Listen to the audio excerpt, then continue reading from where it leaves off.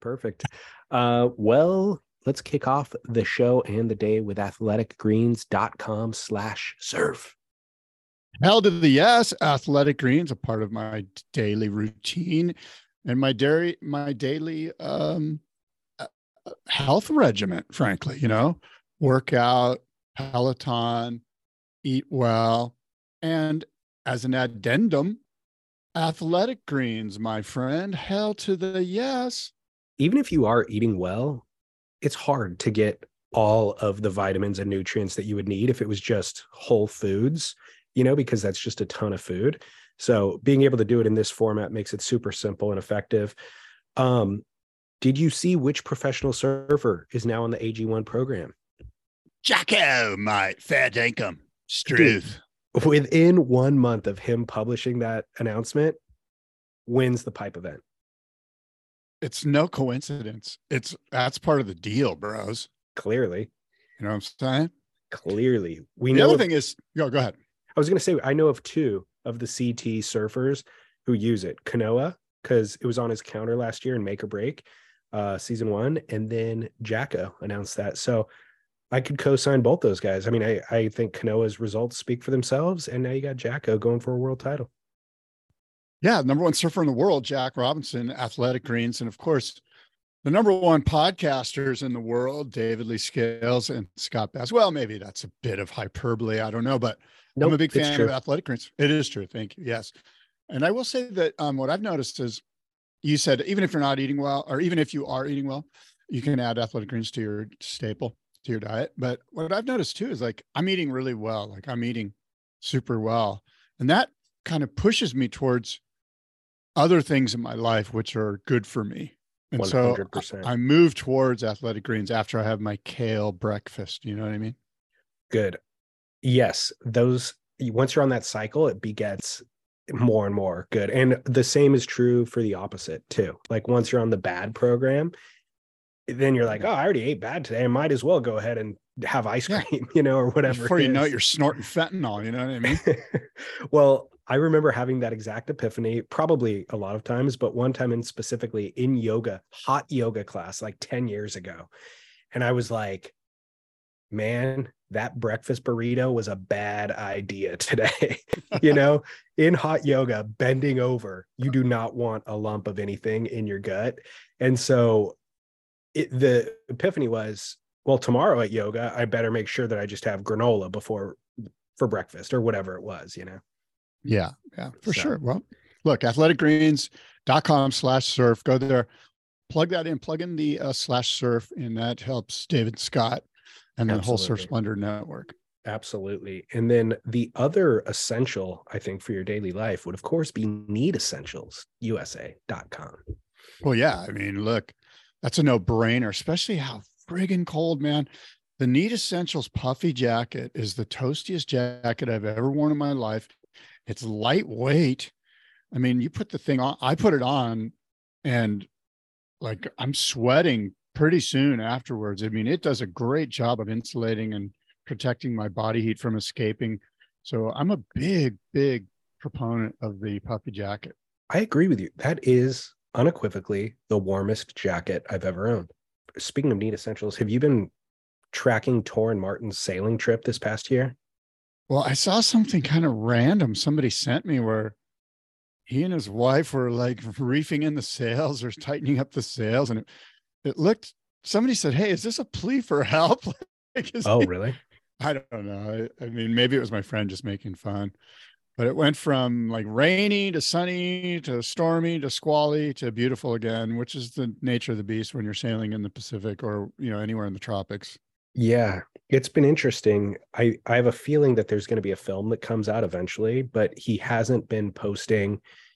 Like John did a similar trip, and John kind of like documented it along the way, every week or twice a week he would publish something.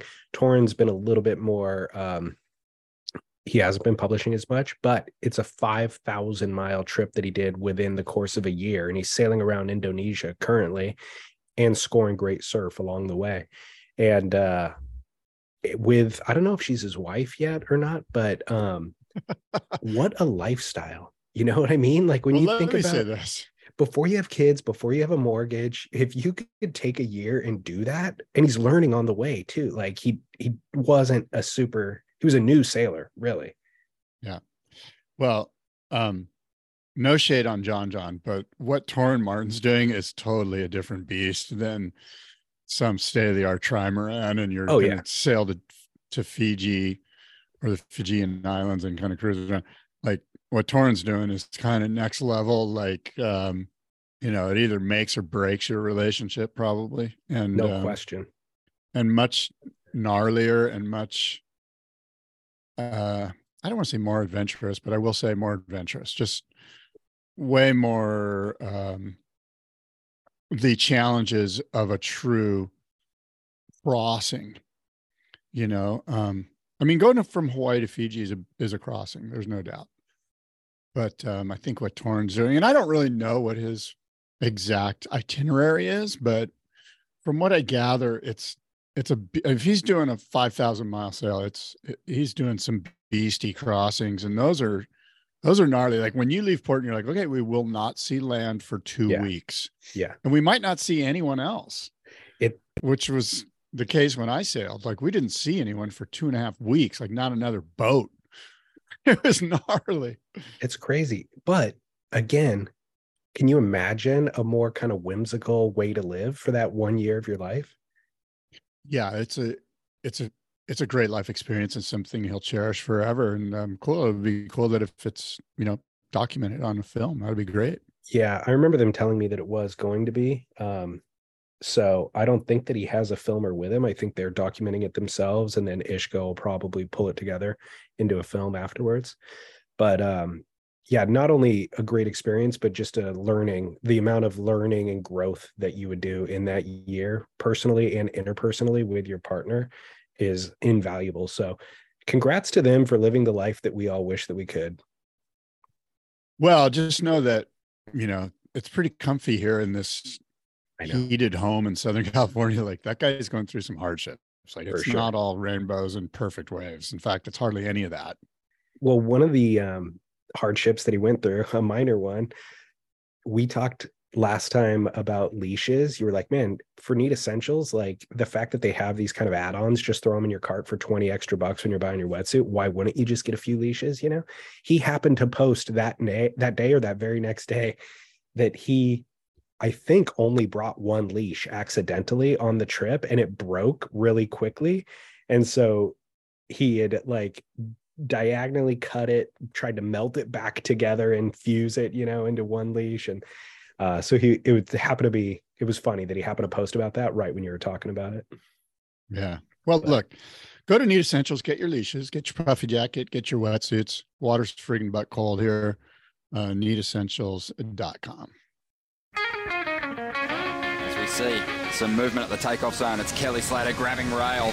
A clean entry, this thing holding open, it spits. When it spit me, I thought it was going to spit me off my board. Comes out with the spit, spits him out. Comes out after the spit. Gets spat out of another good-looking wave here. Spit. We're just spitballing, right? Yeah, I got it.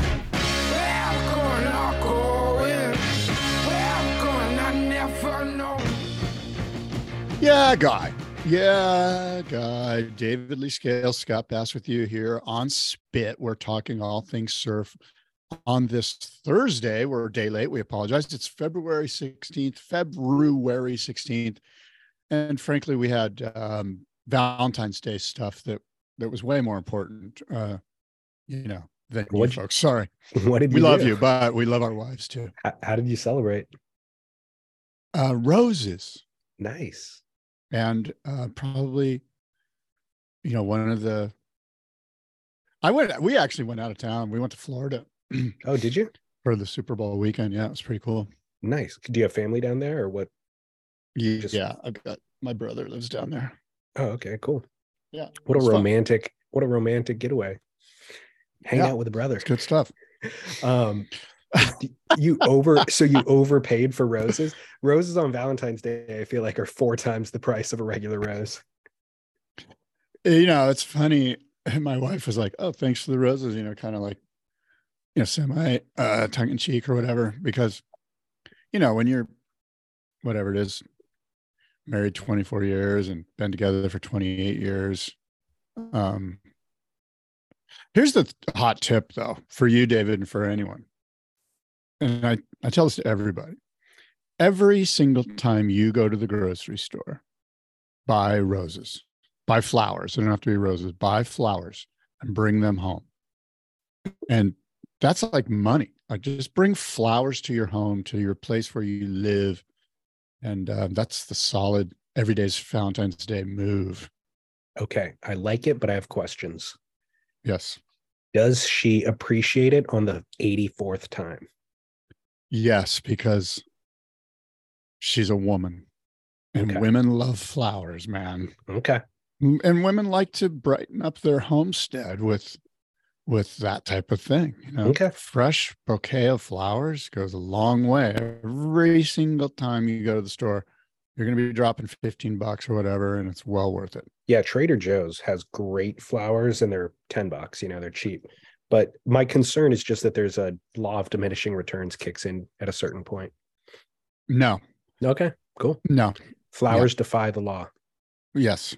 Okay, good to know. I will implement. I actually have implemented this, but not every single time, but more like on a once every 2 week basis, which I thought would, fight against that law of diminishing returns a little bit. Well, look, every relationship is nuanced. That's what we do here in my household. That's my move. Okay, I like it. You do you. Well, I think it's good advice. Or we'll say this: Trader Joe's. I both love it and hate it. Yeah. I think we've talked about this before. I think we have too. It's mostly Okay, love. we won't go there. But what? Yeah, it is mostly love. I've learned how to avoid the hate parts. Like, go in the semi late morning when it's not that crowded, stuff like that. Yeah. Well, good. Yeah. Okay. Good. I've got something I want to start off with here. Talk to me. It's a game called Who is This Legendary Surfer? Okay, so I'm going to quiz you, David, and the listeners as I read this. Will you bear with me, please? Yeah, I'm going to text Tyler Brewer as you're talking. I'm going to let he does the history so that I can get. Please do. Oh, but he won't. The answers. Actually, put him on. It'd be fun. He'll know who this is. Tyler will know who this. You probably will too. It's kind of easy. Okay, ready to begin. We'll see. This is from the Encyclopedia of Surfing. I'm quoting, Matt or whoever wrote this. Gifted but self-destructive surfer from La Jolla, California, known as Mr. Pipeline. For his breakthrough performances at Hawaii's most famous surf spot in the early to mid 1960s, he was born in 41 in Norfolk, Virginia, the son of a career Navy man, and moved often as a child until his family settled in Pacific Beach, San Diego when he was 14. He began surfing a year later. A broad-shouldered natural athlete, he lettered in football, baseball, and track for 3 straight years at La Jolla High School. He meanwhile became a regular at Windansea, the area's best-known surf break, and was soon one of La Jolla's best surfers. He was a drinker and a brawler, putting him in good stead among the rowdy local surfers who, in 1963, brought a kind of frat house organization to their beach scene by forming the Windansea Surf Club, with him as a charter member. He was a wild man, longtime Windansea local Carl Ekstrom recalled. He never walked away from a fight or a party. He had a nondescript first visit to Oahu's North Shore in 1961. On his return visit the following year, however, he clicked everywhere he rode, including Sunset Beach and Haleiwa.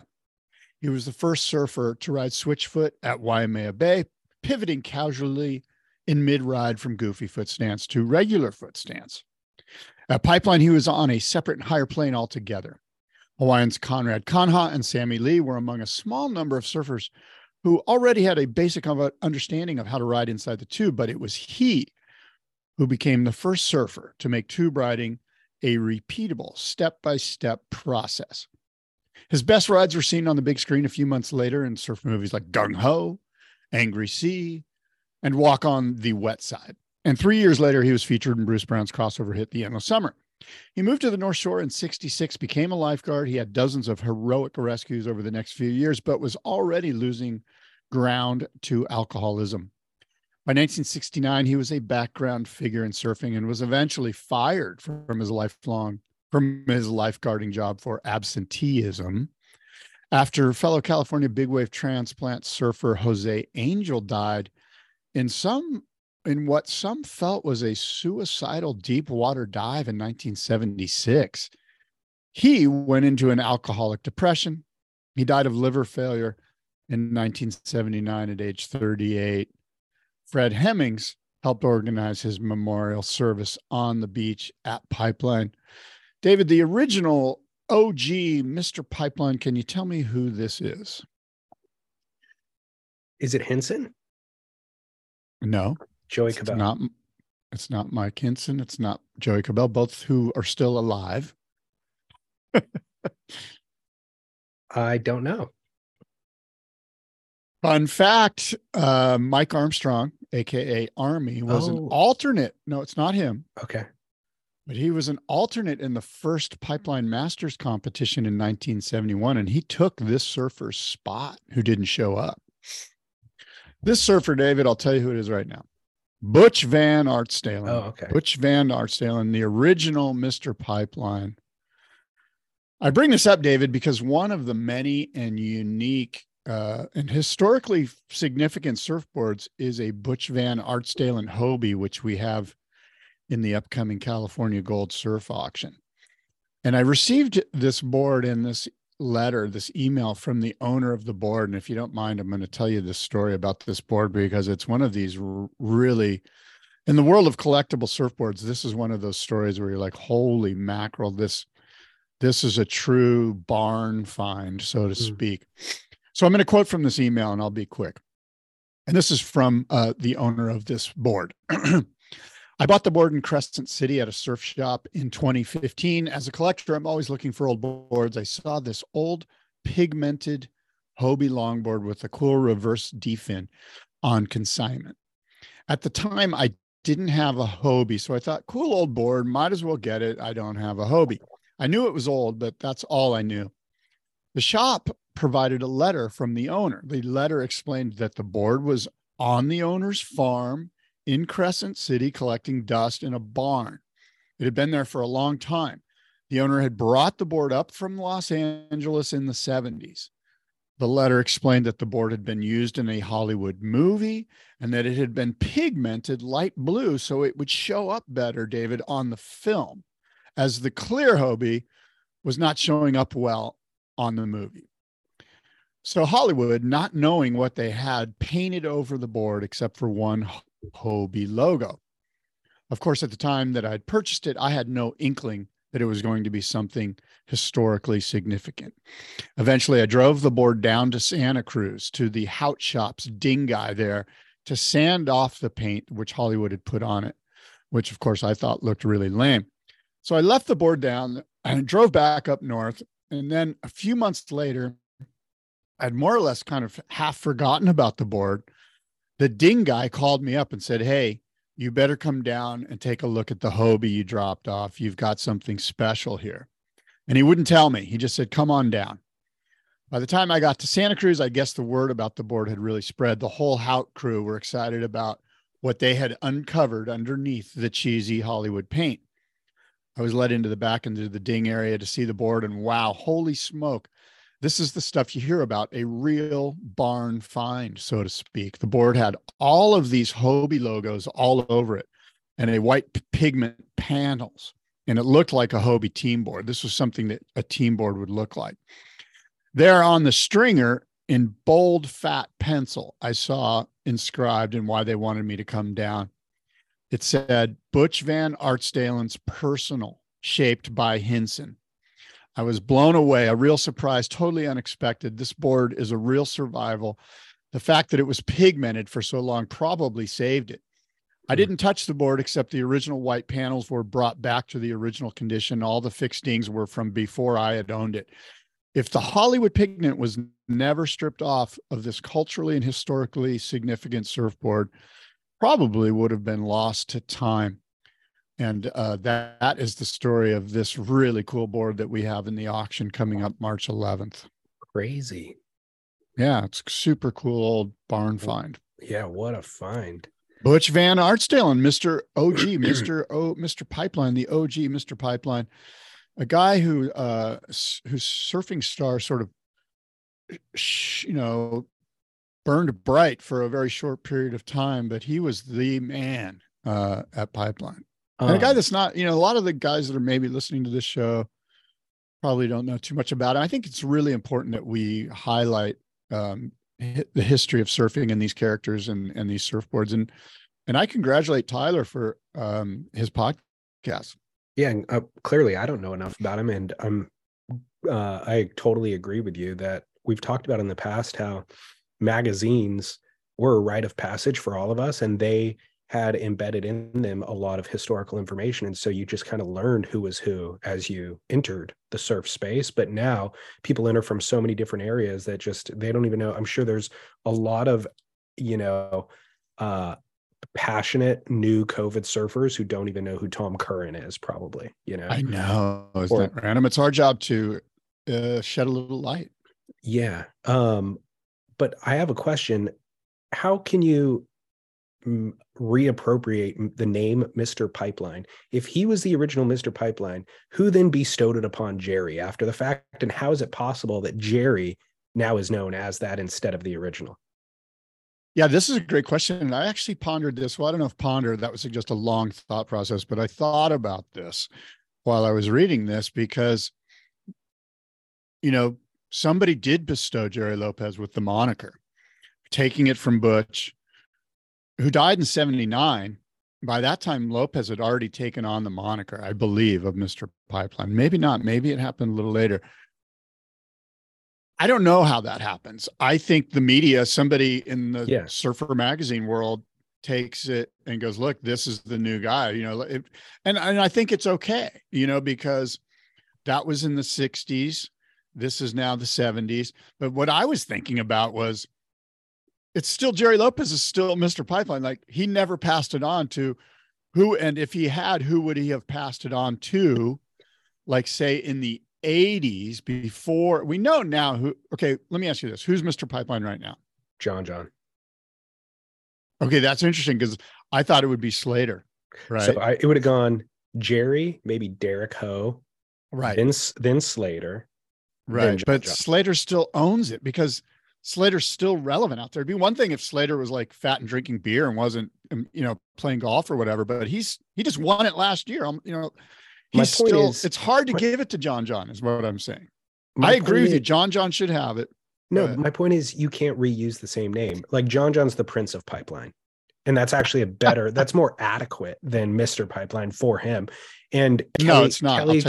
Kelly could be the king of Pipeline, but Mr. Pipeline was already used. And so Jerry, and I know that Jerry, by the way, did not deem himself Mr. Pipeline. I'm sure it was the media and other people. And so, he just got labeled as that. No, I agree. But here's the problem with the Prince of Pipeline is that a prince suggests that you're in waiting for movement up the hierarchical rank of the monarchy. Yeah, because Kelly's still there, like you said. Right. So you're going to the king of Pipeline. Okay. So then John will be the king after we deem it that Kelly is no longer the king. We're just going to ascend the throne. No, as members of the media, we're going.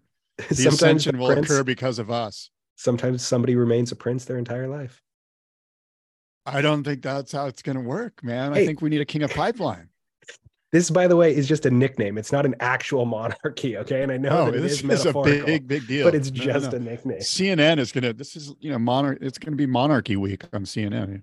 So, by your measure, then who's Mrs.? Was Jerry? No, there's a princess. There's a princess. Yeah, okay. the princess right now is probably the queen is Kelly's girlfriend. Are they married? No, they're not married. I was going to say Moana would have to be.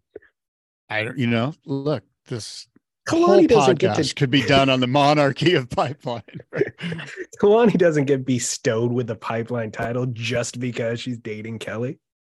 She's the queen of Pipeline. She's not the queen of Pipeline. If there's a king, well, then she's at least a princess. Well, or no, maybe she's like a duchess or something. You know what I mean? Like she's kind of like.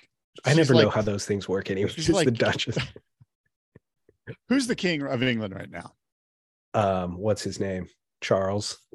Right, King Charles. His wife isn't the queen because she's not in the lineage. She's like the Duchess of Cambridge or whatever the hell. Good point. So Kalani's like a duchess, I think. Fair enough. Right. Well, I like what you're saying, though. We need to institute a little history segment periodically. Well, a ton of history gets thrown at you with the California Gold Surf Auction. Each and every one of these boards is filled with history and cultural significance. And again, that takes place March 11th. Bidding begins March 11th, and bidding will close March 25th. And we'll have the entire catalog of boards from, Dick Brewer, Pat Kern, Sean Stussy, Jerry Lopez, Barry Kanai-Puni, Mike Hinson, Greg Knoll, host of other rare and killer surfboards. Sweet. Yeah. Well, the reason I just threw Joey Cabell out there as a guest was Surfing Heritage and Culture Center is doing a screening of the documentary about Joey Cabell's life. Yeah. I think it's in about 3 weeks, like the first week of March or something. Yeah. So I thought that's why that was on your mind. But if anybody's interested, I haven't seen the film yet. I'm really curious to see the film, but Surfing Heritage and Culture Center, SHACC, SHACC.org is where you can find that information and attend as well. Yeah. And I'm pretty sure Joey will be there. I'm under the opinion that Joey will be there. And Joey Cabell, you're right. A great example of a guy who, legendary Hawaiian surfer who's did some things with his life that were fascinating and extremely successful. Yeah. I have a couple of listener line calls. If you would like to listen, a little feedback from our last show. Last shows. Here they come. Oh yeah, no, there's trans calls later in the show. Lots of feedback about that. No way. Are there really? There are. I mean, I know you don't want to dive super deep, but I got a lot of feedback and people want to share it. So, but here's the first. Good morning, Scott and David from the Spit Podcast.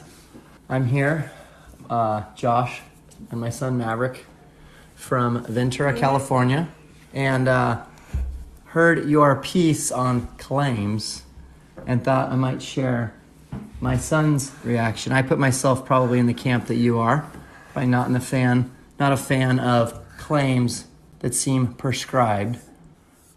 Seem to be baiting the judges in higher scores. Big fan of John with his almost anti-claim, hands to his sides. But Maverick, first, how old are you, Maverick? I am 9 years old. All right.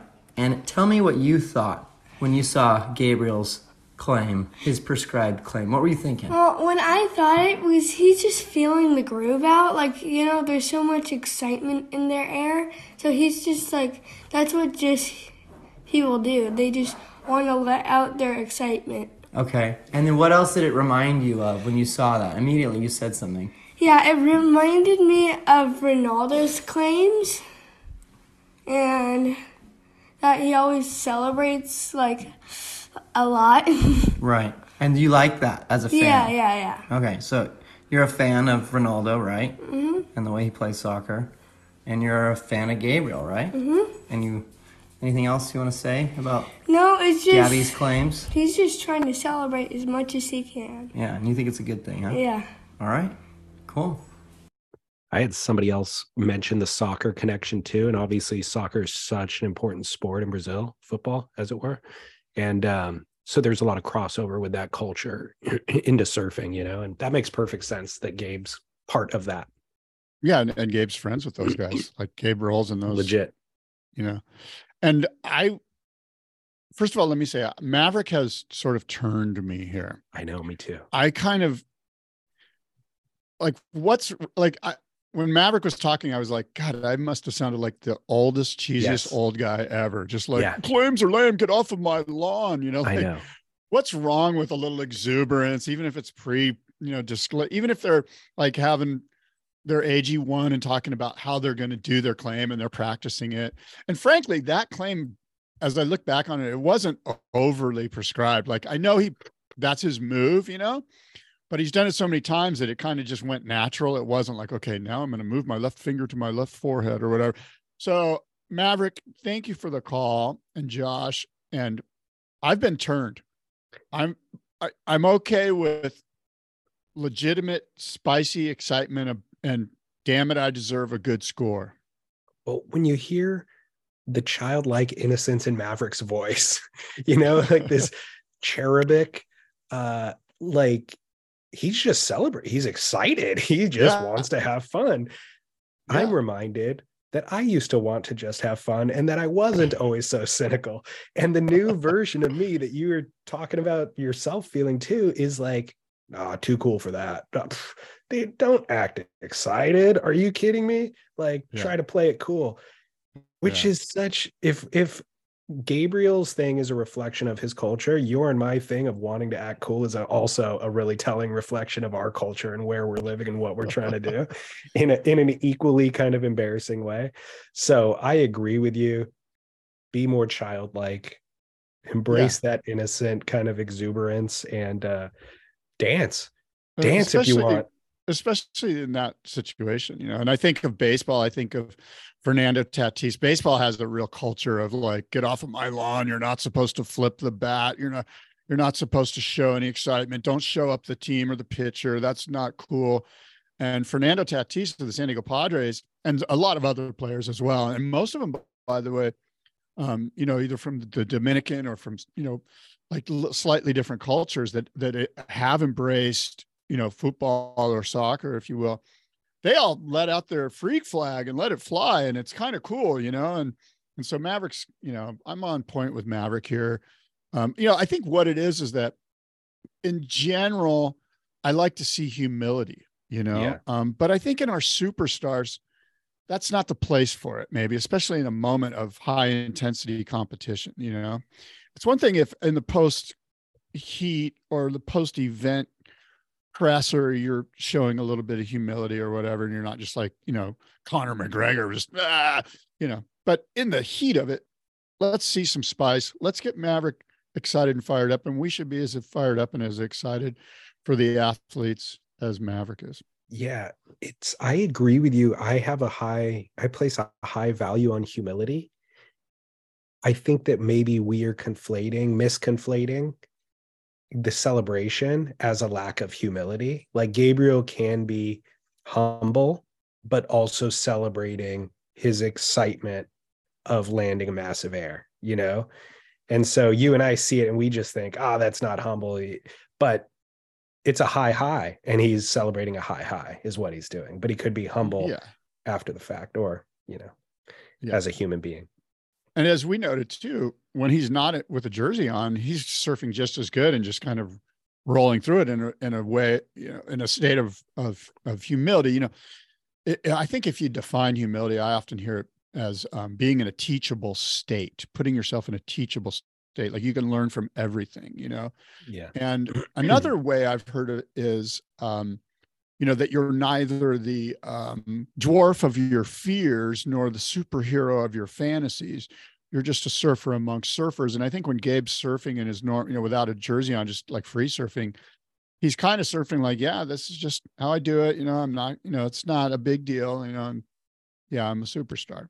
So one additional thought that aligns with our previous feelings about this and doesn't conflict with Mavericks thing either is I don't like that the claims affect the judges scoring. Like that is where it is a misstep, is for the judges to be influenced by that claim. And so you're right. You said previously, Gabriel does not claim his free serves.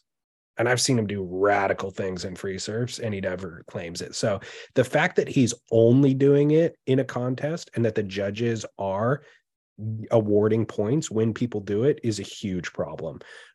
All of that aside, I agree with Maverick. Dance like no one's watching. Yeah. Yeah. And you know, as you do know, that's on the judges. That's not on Gabe. You know, he's in the spirit of, he's doing what he has to do to win heats, and you can't knock him for that. And if that's part of it, again, that's on the judges. Yeah, completely. And congrats to Gabe for figuring out that the judges are manipulatable in that way. Yeah. I got a listener email that I want to read to you because I think you might have some insights on it. And it's something that I kind of never thought about, but has quietly been sitting in the back of my brain also as a question. It says, "Hey, David and Scott. So the passing of Tom Curran, the Eddie, and the run of swell in the Pacific got me wondering." Oh, what did I say? Tom. Oh, sorry. Yeah, Pat Curran. Thank you. It's got me wondering about guns. I'm an East Coaster, so guns are foreign to my surfing experience. So maybe there's an easy explanation that I figured I would ask both of you. Particularly for pro surfers, what explains the jump up to a gun from a quote big step up? From my perspective, it seems like most of them are riding sub 7-foot boards, and then all of a sudden people jump to 9 and 10-foot boards or bigger. I know some guys like Albie ride things under 9-foot at Jaws, but that seems to be the exception. Maybe I'm completely wrong, which wouldn't be the first time nor the last time that has happened, but I figured I would ask you two, since you get waves over chest high out there on the West Coast. And I know, Scott, you've surfed big waves before. Love the show, guys. Kyle. Oh, it's an interesting question, interesting email. I think my initial reaction is the pros are riding whatever 6.6s and under, let's say, at big pipeline, because the wave at pipe, more or less the way the reef is, the wave kind of comes to you. Now at sunset, you're not going to get away with a 6.2. You have to paddle around. The ocean is moving. The variables are everywhere. The wind, the sets. I mean, a big west set peak will break 200 yards outside of where you're sitting. So you need, and for sure for Waimea Bay, because of the period and just how massive the swell is, you need a board that will get you up to paddling speed to actually catch the wave. So it really comes down to where you're surfing as far as what size board you're going to need. There doesn't seem to be a pro that has a board between 6 feet and 9 feet. Like there's no longer guys riding 7.6s. You know, it's either right. I got my 6.6 step up, or I've got my 9.4 Brewer that I'm borrowing from my older brother or whatever. You know what I mean? Yeah. So there is that kind of gap. Now, here in California, there's a lot of guys that ride 7.6 guns, not mid lengths, at places like Blacks, where you have to get around and you also have to deal with a lot of people. And I think of a spot like Puerto Escondido, where you're dealing with deep ocean surf, and there is a spot for a 7.6 in your quiver at Puerto Escondido, because it's not quite 9-footable. In other words, it's not 25 feet, but it's 12 feet. And because it moves around and it's 12 feet, it's a beach break. Much like Blacks, a 7.6 makes a ton of sense, because all you're trying to do is get into the wave and pull into the tube anyway. Right. Yeah, I think we talked about Jamin Luoto from NVS Fins. We talked about that image of him surfing Blacks, and he was riding, I think, an 8.0 is what that was. So that does fit right in the gap that Kyle's asking about. Ultimately, and I think Kyle also referenced, I cut the paragraph out because it was a little bit redundant, but he talked about the day that the Eddy didn't run at Waimea. The day that the Eddy did run, let's say it was 40 feet. The day that the Eddy didn't run, it was 25. And he was questioning, on that 25-foot day, they're still riding 9 and 10-foot boards. You know, wouldn't you think that at that medium size Waimea day or smaller Waimea day, then you would have medium or smaller size boards? But I think what you just answered is, at a certain point, you're just going straight anyways. Yeah. And so why not have the 9-foot board? You know, it's not like at a 25-foot face on Waimea, you're then going to be doing turns. So you need a smaller maneuverable board. No, at a certain point, you just need paddle power. And so there is a jump from, you know, the 7-foot range up until the 9-foot range. But at Blacks, where you are, it's 20 feet of face. So you need the paddle power, but you're going down the line and bobbing and trying to find the barrel and dodging people. That's where you need a little bit of maneuverability, and 9 feet of board is too much board. So yeah, Waimea is sort of an outlier. Yeah, and that it's really just a drop.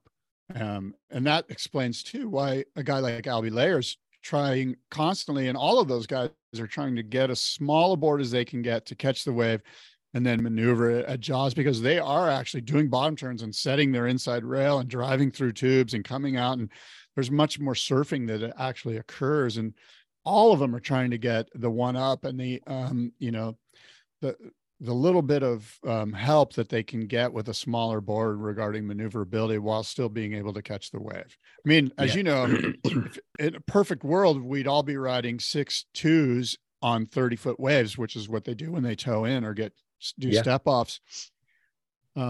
Because you can actually ride those boards in that type of surf. It's just catching them. It's difficult. Well, it's interesting. Kyle mentions pros a couple of times, like specifically pros do this and that. There's no gap. You don't see a lot of pros surfing Puerto Escondido anymore, or Sunset for that matter, aside from the contest, or Black's Beach anymore. You know what I mean? Whereas back in the day, those were major marquee spots back in the day. And at that time they were riding 7 sixes or whatever. Yeah. Times are changing a little bit for sure in that regard. And it's a great question. And thanks for sending it in. Yeah. Well, does that segue us into Sunset Beach and the contest? It does, but I got to take a quick break. I'll be right back. Go for it.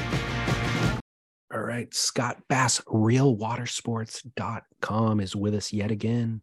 Beloved partners. I love me some Real Water Sports. If I need gear for a trip, if I need a leash, a board bag, some fins, maybe I need a vest or a rashie or a new pair of Florence Marine X. Who knows? Whatever I need, I know I can get it at Real Water Sports, the place to go for the hardcore traveling surfer or a hardcore surfer just at home when you need gear. Real Water Sports is the one-stop online shop. I was on Instagram last night, and Naked Viking Surf posted some fins, some Maurice Cole fins that had a little bump, like a wing almost in the back where the cutout normally is. There's like a little wing in it. I was like, Really? Those things, what the heck do those do? Those look really interesting and weird, but I'm into it, you know? Yeah. And then it said available exclusively through Real Water Sports. And I'm like, I know them. I know Maurice. I know NVS. I know Real Water Sports. And now I'm like, crap, I got to go through Real Water Sports to get that set of fins. It's probably for a specific board model that they have with Maurice, I would imagine. But they're doing all sorts of cool stuff like that. So check them out. And of course, they ship boards everywhere in the world. They've really unlocked that code on shipping. So one flat fee for shipping boards anywhere in the world, and it's guaranteed to show up blemish free. So Sweet. pretty awesome. Yeah. Look, Real Water Sports. It's a no-brainer. Go check them out right now. realwatersports.com. When you're hiring for a small business, you want to find quality professionals that are right for the role, and there's no faster or effective way than through LinkedIn Jobs. Your time and capital are precious, and there is a powerful resource that can help you focus on what you're good at and integrate people into your team seamlessly to help grow your business. LinkedIn Jobs has created the tools to find the right professionals for your team efficiently and for free.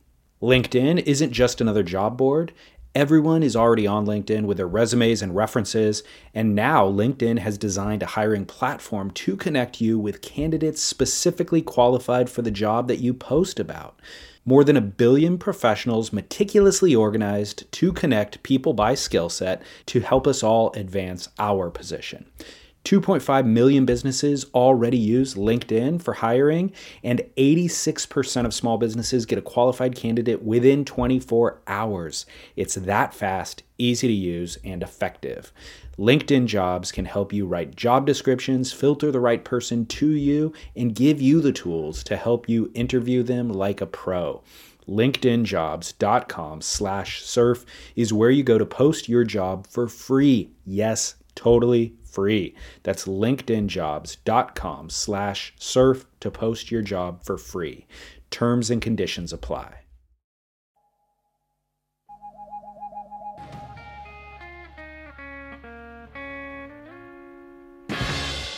Yeah, guy. Welcome back. Yeah. So Sunset Beach, the Hurley Pro Sunset Beach has run 2 days of competition thus far. Opening day with the women, and then going into the men, and then yesterday ran in marginal conditions all of the men's the final heats of the opening round, and then the elimination round yesterday as well for the men's. Any initial thoughts on this event? Yeah, my initial thoughts are, gosh, the opening day was fun. Like it, relative to the Pipeline event, it was like, oh, cool. We're actually in Hawaii having a legit surf contest. And I know it wasn't huge, but there was just big open face gouges and turns. And I was kind of psyched on it, to be honest with you. Well, for listeners who are new to the show or relatively new, let's say, you have been begging for Sunset Beach to be on the CT for the full 10 years that we've been doing this podcast. And the WSL added it to the schedule, I'd say 2 years ago.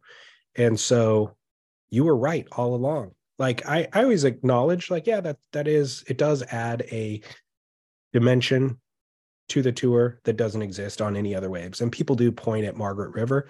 It's not the same. Sunset's totally different than Margaret River. And really, in most years, we get rippable Margaret River. And so Big Sunset is very different than the rippable Margaret River that we generally get. And so I agree with you. It does really add a style of challenge to the surfers that is super interesting to watch them try to figure out. And I'm a big fan of the venue. Yeah, absolutely. And the thing about Sunset is that it never really,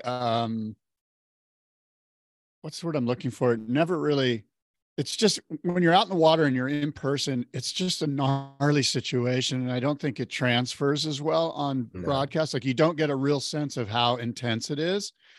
And so there's a lot of water moving around. There's a lot of nuance, a lot of freaky little sections that come out. It's constantly changing. It's got a different face almost every day. And I just think it's a challenging wave. And it was fascinating watching. Go ahead. You're right. It doesn't fully translate, but it still translates. Not fully, but you do get an appreciation for the vastness of the playing field and how challenging those sections are to read and how far in advance you need to kind of plan for them, and then how instantaneously you need to adjust to them as well. Yeah, I mean, the real challenge, I think, for the broadcast is to convey. Here's the thing with Sunset. If you've been to Hawaii and surfed Sunset Beach, you love the Sunset contest. You're like, oh my God, that's the gnarliest wave. That is insane. And you understand it, and you don't need it to translate because you've experienced it. So you know. Yeah. But if you've never been there, never experienced it, you might be like, oh, it's not pipeline, it's not death-defying 3 feet of water barrel rides. So that's their challenge. Can they convey that, and frankly, Peter Mel and Kaipo do a great job in the broadcast booth of everything that they're doing as far as commentary. And it's a hard thing to do, but look, we love Sunset.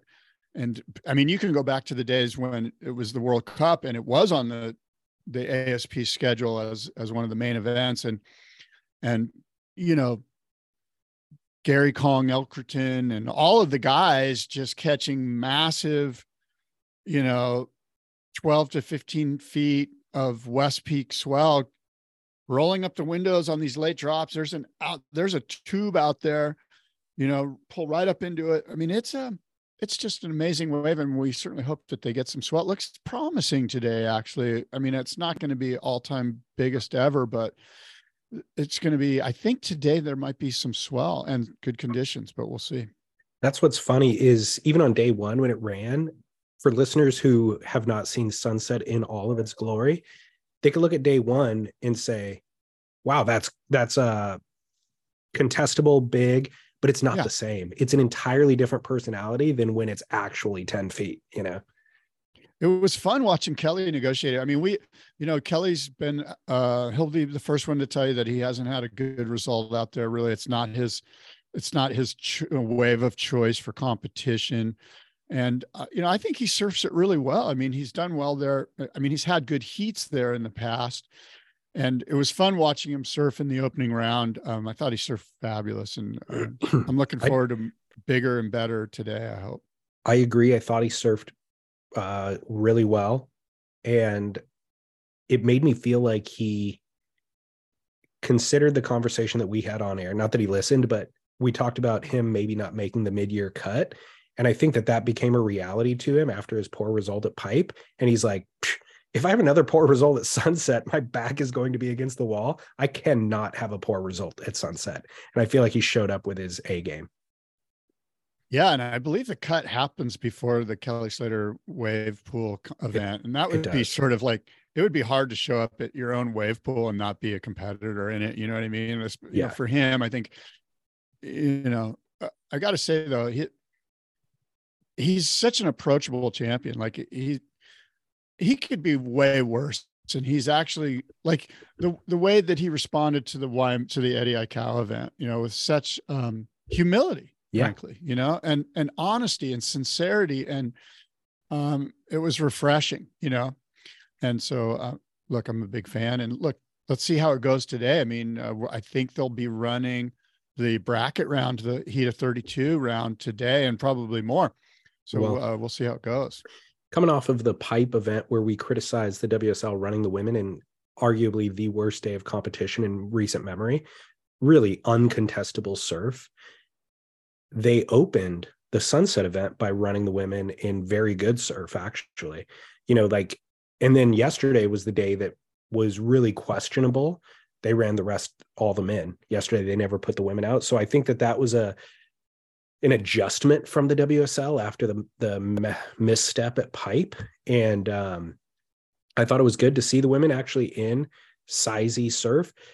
The scores didn't reflect, I think, their, excellent performances. The scores were pretty low throughout that opening women's round, but I thought that a number of them, Molly Picklum, memorably, Carissa Moore, all surfed really, really well. Like, it was actually entertaining competition. Yeah. Like I said, looking forward to today when it'll probably be 6 to 8 and pretty good, relative to what's coming down the pike in the waiting period. It's not the greatest forecast. It's been tough. It's been tough late season in Hawaii for contests. Well, two main talking points from this event thus far. John Florence coming out with an absolute bang. John would be somebody that you would bet on for Sunset Beach. He performs really well out there. He got 2 9-point rides in his opening round heat and found a barrel nobody else found throughout the event. So that was just stellar to see John back in form. The other talking point was the questionable interference call on Zeke Lau yesterday. Did you watch this, or did you recap it at all? I actually watched it live. Me too. And the first thing, let me say that I think Mikey Ciamarella on Stab wrote something great about John, which I thought was like the perfect way that it sort of summed it up for me, which was that John looked like he was pissed. He was surfing like he was pissed off. And I thought that was pretty insightful of Mike. And the second thing, look, if you want, we can kind of lay it out as it went down chronologically. That might help the listeners get a better understanding. I'm sure everyone saw it, but I'll just kind of try to summarize it. As the heat was drawing to a close, Zeke Lau sat in first place with priority. He was in first place with priority. And Rio Wada sat in third place without priority, and he needed like a low 4 to surpass Leo and get through the heat.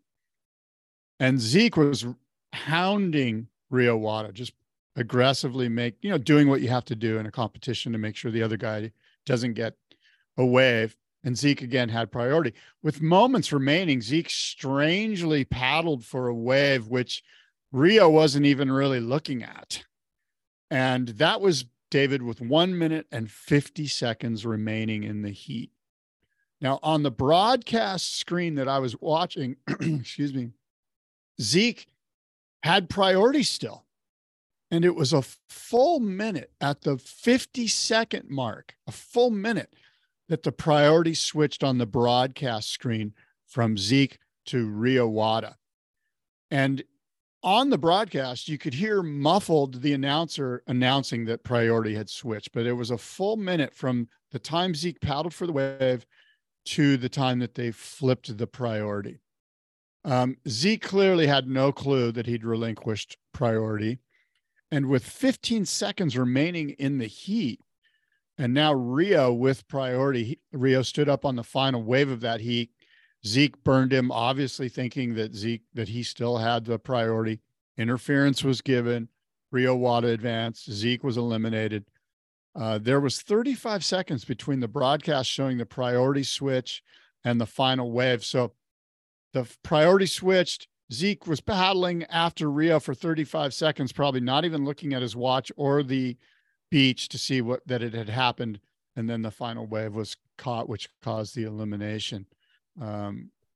Zeke was furious. He stormed up the screen. I'm disappointed the WSL didn't follow him to capture that drama. That's the kind of drama that you want to see on the Netflix show. Yep. And I'm sure they hopefully caught it, but I'm sure he went to the priority judge and vented, which would have made it was disappointing to see him charge and jump over the fencing and climb up there and there was really no follow-up on the WSL's part. And there was no follow-up in the press release that they gave this morning. And that's a bummer. I think that's a bummer. It's worth noting. Go ahead. If you were watching all those details staring at the screen, then yes, you would have seen exactly what you saw. I was in the kitchen cooking, just kind of like, also whenever somebody gets a wave, then I look. And so I didn't see every detail. And like you said, the WSL didn't explain every detail. The commentators didn't explain every detail, but guess who did? Leonardo Fioravanti, who was in second place, ended up in first place because of the interference. And so he was in the post-heat interview with Alex McCord, and he explained it in great detail. Alex, thankfully, asked him, what did you witness? That seemed like a controversial mix-up. What did you witness? Leo broke it down really, really well. And he basically said what you said, but explained that the culprit was, he said it was 1 minute and 30 seconds that transpired from when Zeke paddled for the wave or showed intent on a wave, thus relinquishing priority, but it wasn't determined that he relinquished it for 1 minute and 30 seconds. So that was the culprit, was that gap of time, because Zeke... It was really a minute. Okay. So Zeke paddled for the wave just to like have a glance at it, then checked priority again. And Leo even said he had this conversation with Zeke, and Zeke checked priority and saw, I still have priority. Okay, cool. I'm in the clear. That paddle did not cost me anything. I am in the clear. I hold priority. There's now 1 minute left in the competition. I have priority. I can kind of do whatever I want. So he did his due diligence. For a full minute, they didn't switch the priority. For whatever reason, those priority judges reviewed the footage and then decided to switch the priority with how much time left on the clock? 50 seconds, presumably? 50 seconds, yeah. Okay. 50 seconds. So Zeke thought he was already in the clear at that point. Yeah. And Leo, I think, figured out that Zeke wasn't. That's the key right there. Hold on to that thought. Now go keep going. And when Zeke paddled for the wave to block Leo said he even shouted at Zeke, don't go, like you don't have priority anymore.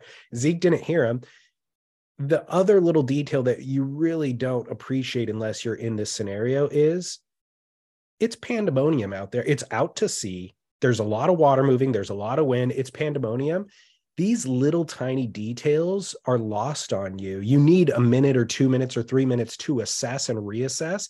But once your head is down and you're battling for waves, you don't hear any of that. You're not checking your Apple Watch to see who has priority. You know what I mean? So when Zeke, but Leo did. Yeah, because he wasn't in contention.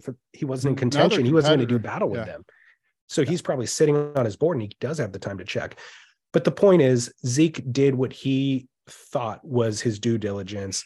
The priority call was made very, very late by the judges and in a very kind of inopportune last minute, where you think that you've already checked every box and now you're just focused on the final minute of the event.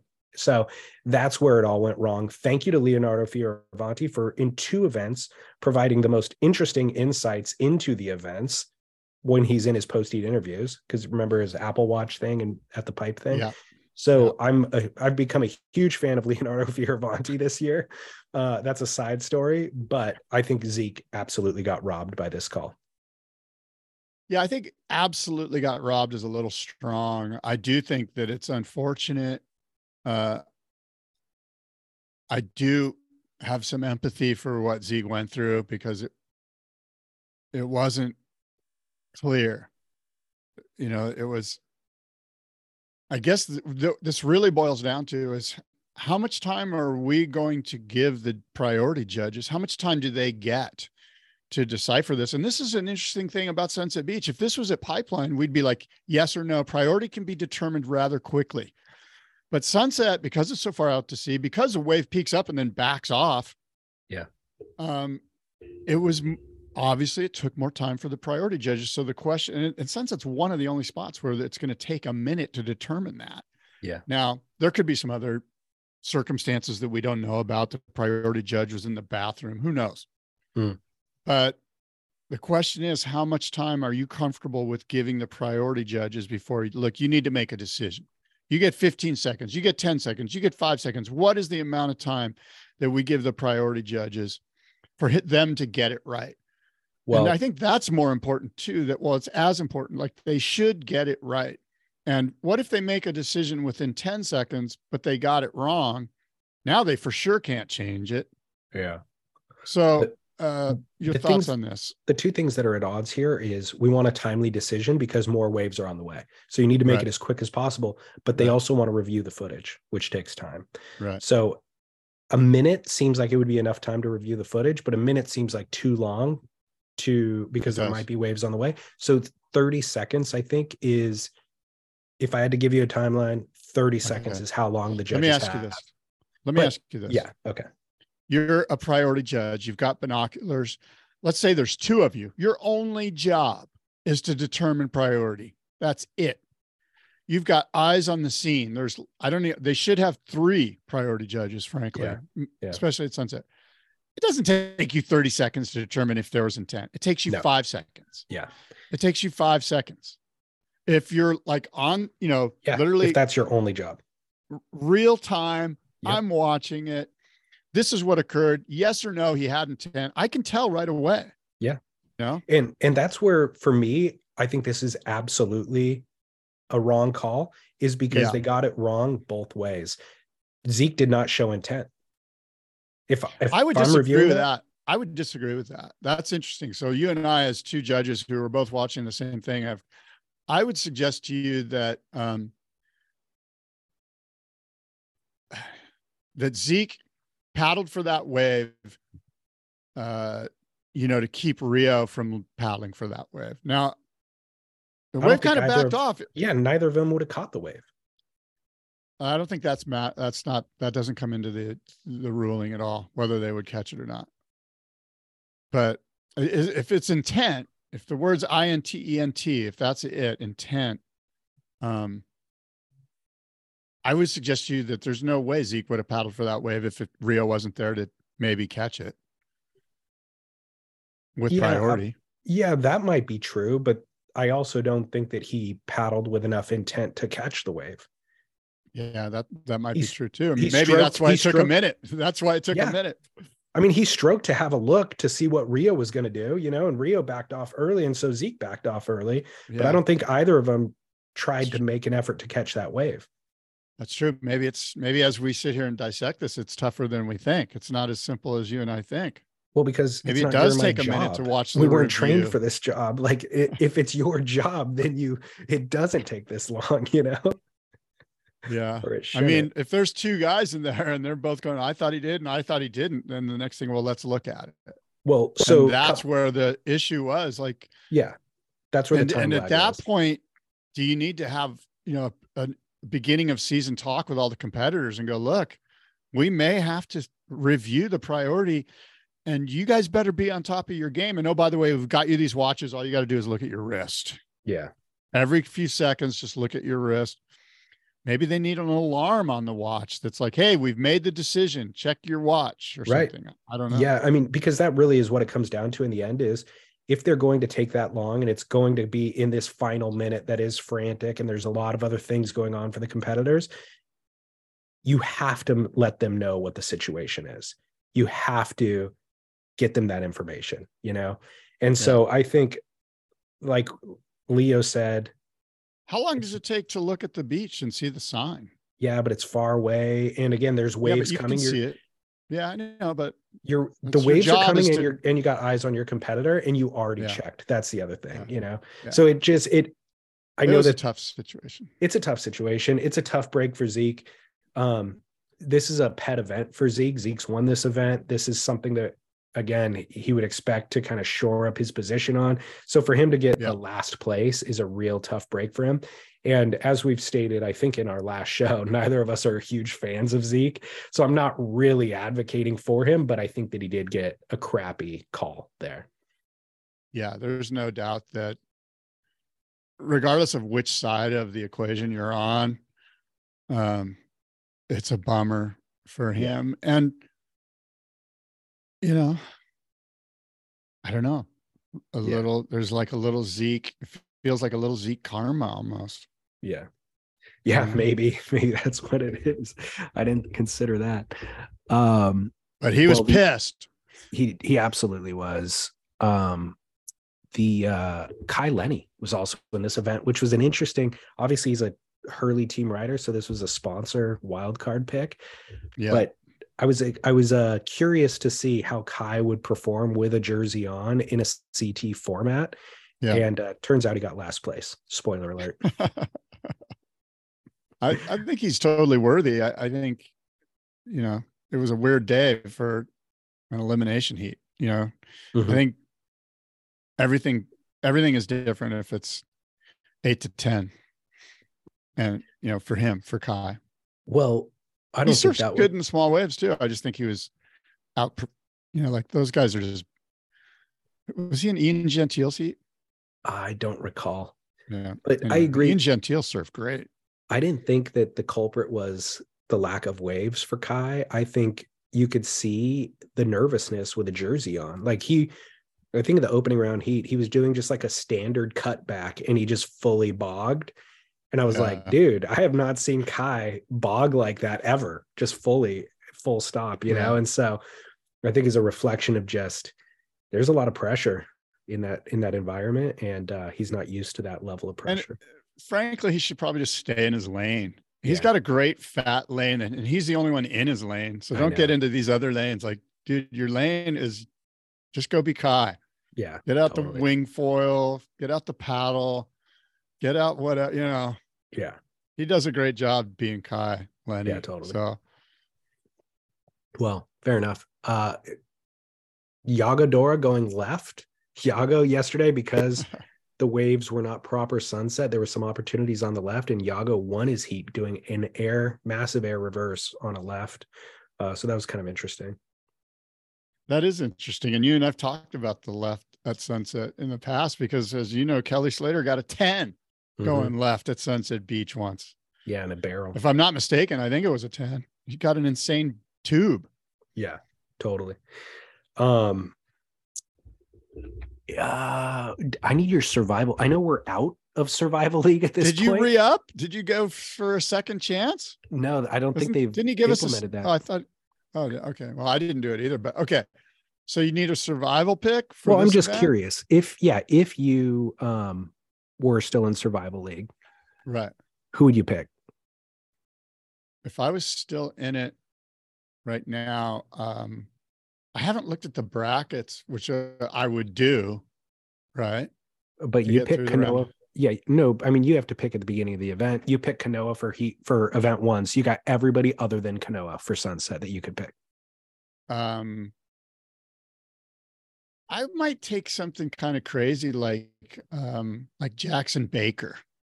Would you really? I mean, it's a good pick, but it's a risky Sunset's such a wild card. I mean, for this type of fun game, the format of this game, Survival League, Jackson Baker looked pretty solid. I mean, you have the Michael benefit Rodriguez. of hindsight. I don't know. You have the benefit of hindsight. The obvious pick is Jack Robinson. Yeah, which ended up in the elimination round somehow. I know but he squeaked through, and I think he did. He's ranked number 1 in the world. I think he's getting through. But you might go against Felipe. Who's surfing against Felipe? I think it's Eli Hanneman. I think surfs against Felipe. That's risky. But you're not going to pick Eli Hanneman to be at the beginning of this event. No, you know what I mean? Totally. Well, I had already locked in all my picks for the entire season. Okay. And Baron Mamiya was my pick for Sunset. That's a great pick. And he's still in it. He's still in it. And again, the reason I picked him, as I explained a couple of weeks ago, is I wouldn't use him for any other event, basically. So my other picks for Sunset were John Florence, Jack Robinson, and Jordy Smith. Jordy, I also wouldn't use for any other event, really. I mean, maybe J-Bay, he'd be like my 3rd or 4th option, but John Florence, I was going to save for Bells. Jack Robinson, I was going to save for Margaret River. And so Barron seemed like the obvious pick for me, or the safest pick for me. And he's drawn Seth Moniz in this round of 32. So that is going to be a tough battle for those two. Your Jack Robinson pick would have been much more, a much better pick, because he's got Carlos Munoz in heat 1 of the round of 32. So he's almost guaranteed to win that. I have this vision that your spreadsheet, your survival league spreadsheet, except for the first event where you lost for the big L like me, it's probably going to play out perfectly. You're probably going to get through because you did all the like hard research on it, and you just got the shaft because Mother Nature at the pipeline event really didn't do us justice. That's Kelly, the shaft of Kelly. I will suggest to you that I bet we got another big culling of losers because of the Zeke Lau situation. Zeke would have been a guy that many people would have chosen. Like, this is the Zeke event.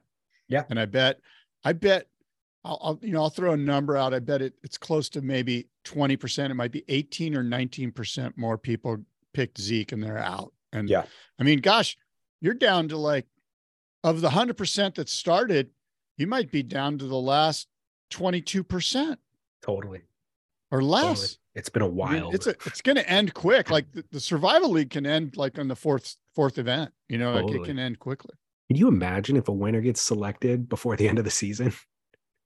It happens. It happens all the time in football survival leagues. Yeah, that's a good point. I've got another listener line call I want to play for you real quick. Regarding, we were talking about wave pools last week, I think. Yeah. Hey, David.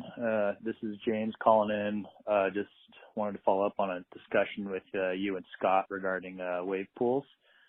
And I know you're talking about, expanding the surf influence into inland communities and the effect wave pools will have on that. And just wanted to bring up a quick story. I was at a party on New Year's Eve and struck up a conversation with a guy that's actually an engineer for standing waves within rivers. And his sales pitch to me, which I thought was pretty intriguing, is that there are more rivers, maybe not like in desert areas, but at least in more mountainous or East Coast areas, there's more rivers available for standing wave potential. And there's already river cultures in a lot of these areas where people are just hanging out at the river in the summer months anyways. And by implementing, just some minor infrastructure improvements to certain stretches of rivers, you can create a standing wave. And with that, you start to build these standing wave, maybe not a full surfing community, but you know what I mean, just having that ability to ride a wave within a river system versus building a huge, expensive wave pool operation. He thinks is going to be the way forward to bringing surfing to these inland areas in the U.S. Anyways, just wanted to share. Keep up the work. Thoughts? Yeah, it's interesting.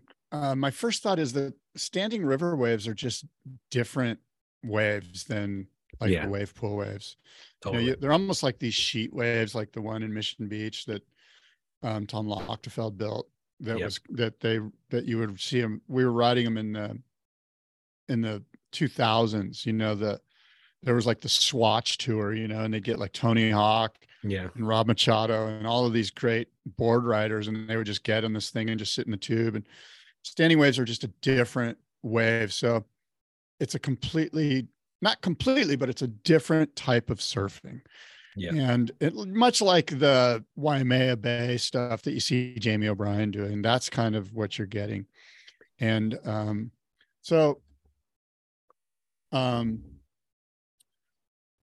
thoughts are, will there be like little river surfing communities and cultures that pop up? I think so. And I think it's a cool thing. I'm all for it, but I just think it's just a different beast than the types of technologies that American Wave Machine and that the Surf Lakes people and that the guy in Spain, the Waveguard, like those are just, and Kelly's, those are just completely different.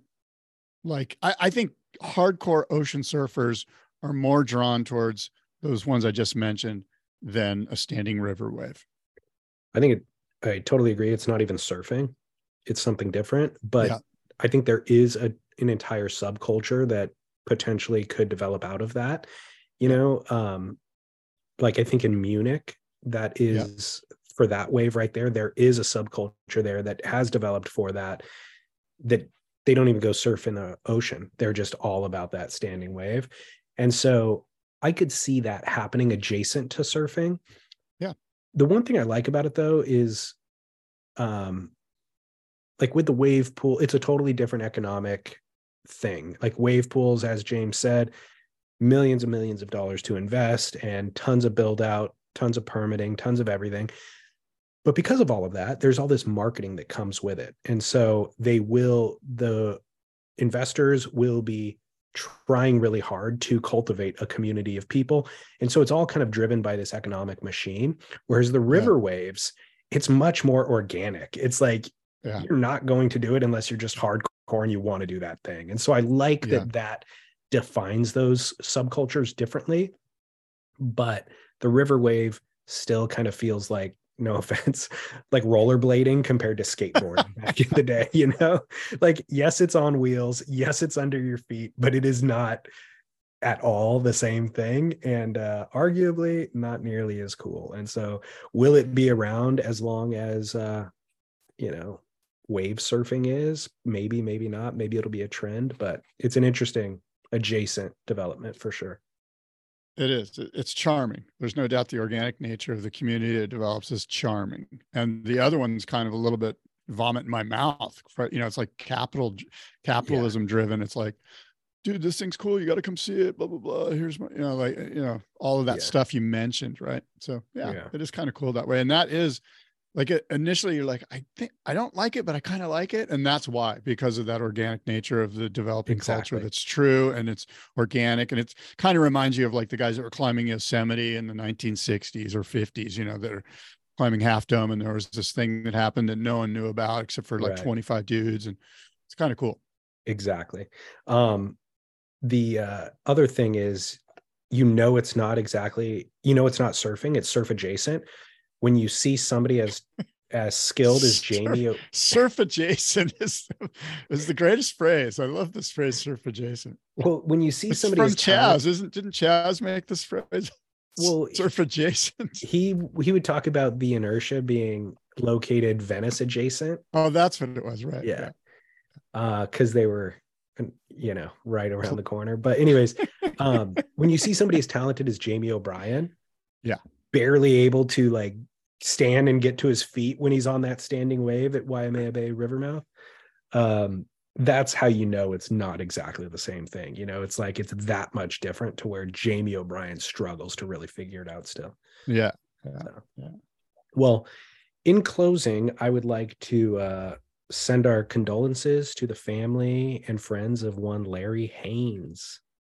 Oh yeah, that's sad. That's super sad, man. Iconic North Shore surf photographer, image capturer, filmmaker, passed away sadly due to a heart attack right after surfing a session at Lani Akea. So Larry Haynes, he's been around for 30 years, I'd say, documenting surfing. And his most recent job was actually documenting the Pipe Pro. He was filming from the jet ski, the water angle. So all of that footage that you saw of people getting barreled from the water at Backdoor, that was Larry on the back of skis shooting that. And so he was working up and through that event. And I feel like it was that day or maybe the day after that news came out that he had passed away. So it was really kind of shocking because we had just seen him working, you know. And as the story kind of goes, which we found out in the last few days, he went and surfed Lani Akea, stand-up paddled Lani Akea, actually documented the session on his GoPro, and then had a heart attack in his vehicle after the fact. And so I think that people actually found him in his car, and the lifeguards, you know, took the GoPro, but eventually released it to the family 5 days later. And so just in the last few days, we've actually seen that GoPro footage. And in fact, he filmed his final wave ever surfed on that GoPro. And it's an epic ride with capturing like the exuberance of the ride and the smile on his face and all that sort of stuff. And so that footage is available on Instagram. I published it. Brian Bielman, I think, is who published it where I saw it. And then I published it on @SurfSplendor. So if you want to see that final ride from Larry, please go check that out. It's really kind of heartwarming. Yeah, it's such an incredibly fitting thing that we have, that he filmed himself surfing. I mean, that kind of encapsulates everything about Larry, you know, and frankly, I would suggest that I bet it's something like 90% of the footage that you've seen in your lifetime, Larry was there either as a part of the production crew, or that's actually his footage, especially in Hawaii. Like, he was on every single event, you know, like he got the call. Yeah. And for sure, WSL events in like Tahiti and probably in G-Land and all over the world. And I've worked with Larry when I was at Surfer. He was a part of stuff that we did, and he's super sweetest, coolest, greatest, just one of these guys, kind of like Sonny Miller in a way, just like gregarious, wonderful, you know, tolerant and loving and kind, and just a great human being, you know, like kind of guy where you're like, God, you know, he just makes you feel better when you're around him. He's just, you know, so yeah, rest in peace, rest in power. I stayed at his house in February 2020. So the month before COVID, Lauren and I went to Hawaii, and we stayed at his house at Sunset Beach. He has like a guest quarters. And so I spent a week with him, and everything that everybody says is absolutely true and accurate, you know, just like the nicest dude ever. The highlight of that trip actually was his dog, Luna. He's got this dog that, like a border collie type dog, that was just so radical and fun, and would go surfing with him. And so she's always off leash, you know, she just has the run of the place, and would go down to the beach with him on the SUP, and she would hop on the nose, and he would just paddle out with her on it and surf all the time with him. But then in the house, I saw photos of him surfing with Luna when it was like 10 feet. Like, she was surfing giant waves. And I've seen some of these surfing dogs where you're like, gosh, that is really kind of veers on animal abuse. I'm not sure that dog wants to do that. Luna was all about it. You know, like Luna was 100% jumping on the board. You should jump on the board at the house just to try to recreate it, you know, like, so I loved that dog. And I think that lots of times dogs' demeanors are a reflection of the owners. And so that's a tribute to Larry as well. Yeah. Yeah, for sure. And there's a bunch of great tributes out there that are way better than anything I could say, but other than what we've already said, I mean, too soon. Totally. And really a shock, because we had just seen him working the day before at that pipe event too. So it's a shame, and a reminder of just how quickly people go. So cherish every moment, right? And the other thing too is that there's this saying out there that nobody really cares what you know, but they care about how you make them feel. And Larry was one of those guys that I can't really remember anything he told me relative to like insight he gave me, but I know how he made me feel. And I don't know why, other than he just made me feel wonderful. Yep. And I think that's one of the messages to take from this. Yeah. Is make people feel good about themselves. Good call. All right. Right. Well, look, what a show. The Sunset event should happen today, and we'll see where it takes us. But until next time, we'll recap it next week. Yeah. Until next time, adios and aloha. It's time to move on. It's time to get going. What lies ahead, I have no way of knowing. But under my feet, baby, grass is growing. It's time to move on. Time to get going. Broken skyline, moving through the airport. She's an honest defector, conscientious objector, now her own protector.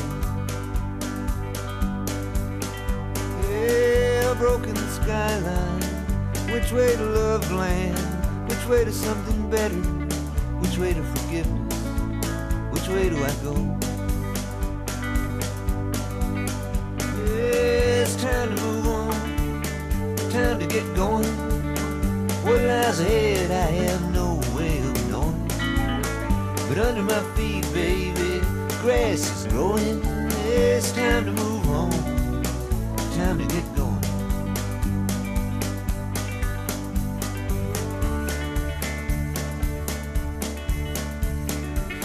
Sometime later, getting the words wrong, wasting the meaning and losing the rhyme.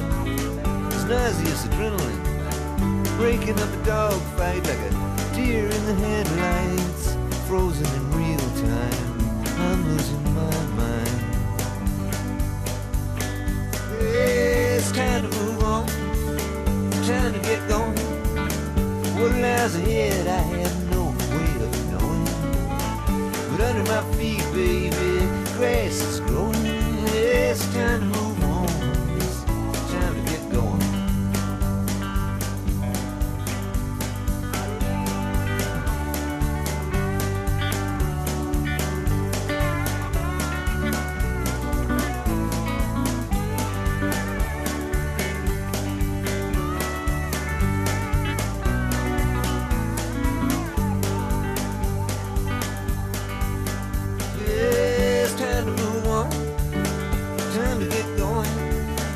What lies ahead, I have no way of knowing.